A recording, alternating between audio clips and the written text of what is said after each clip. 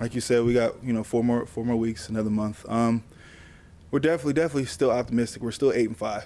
Like, there's no need to panic. Like, we're still in a good place. We just need to be able to figure out the problems that are happening and communicate more as a team.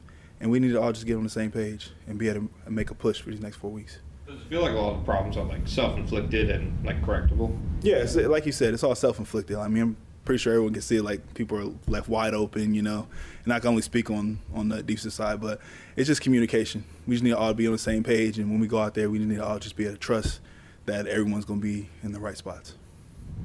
What has changed kind of since it seemed like early in the season you guys were kind of playing faster, more clean? What has changed in these last couple of weeks?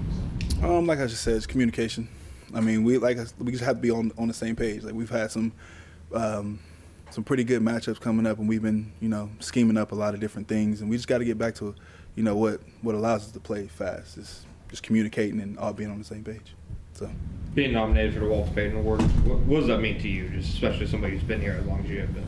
I mean, it means a lot. It means a bunch. I mean, especially in the community, just knowing that my peers see me as somebody that has done a lot of things in the community.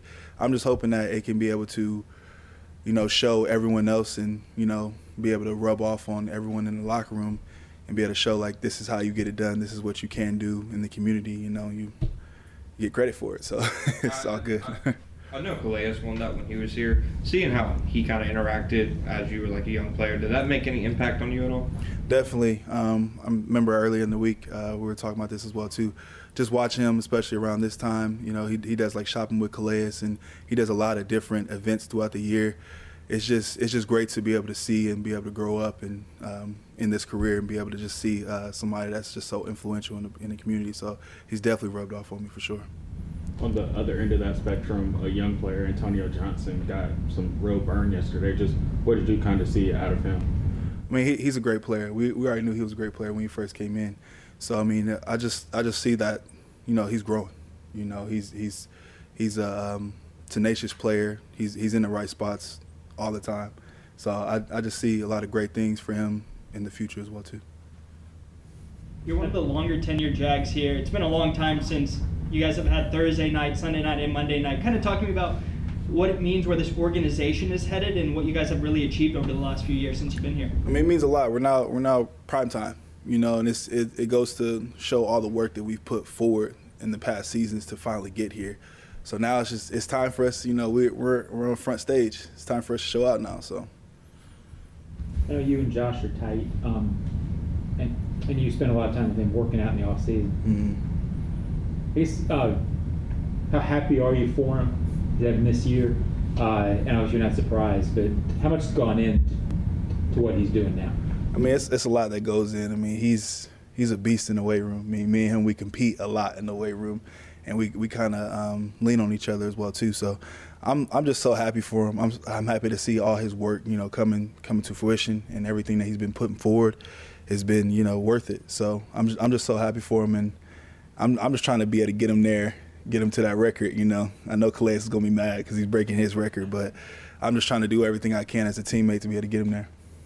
Dawuane, has your off-season workouts continue to involve some martial arts and things like that?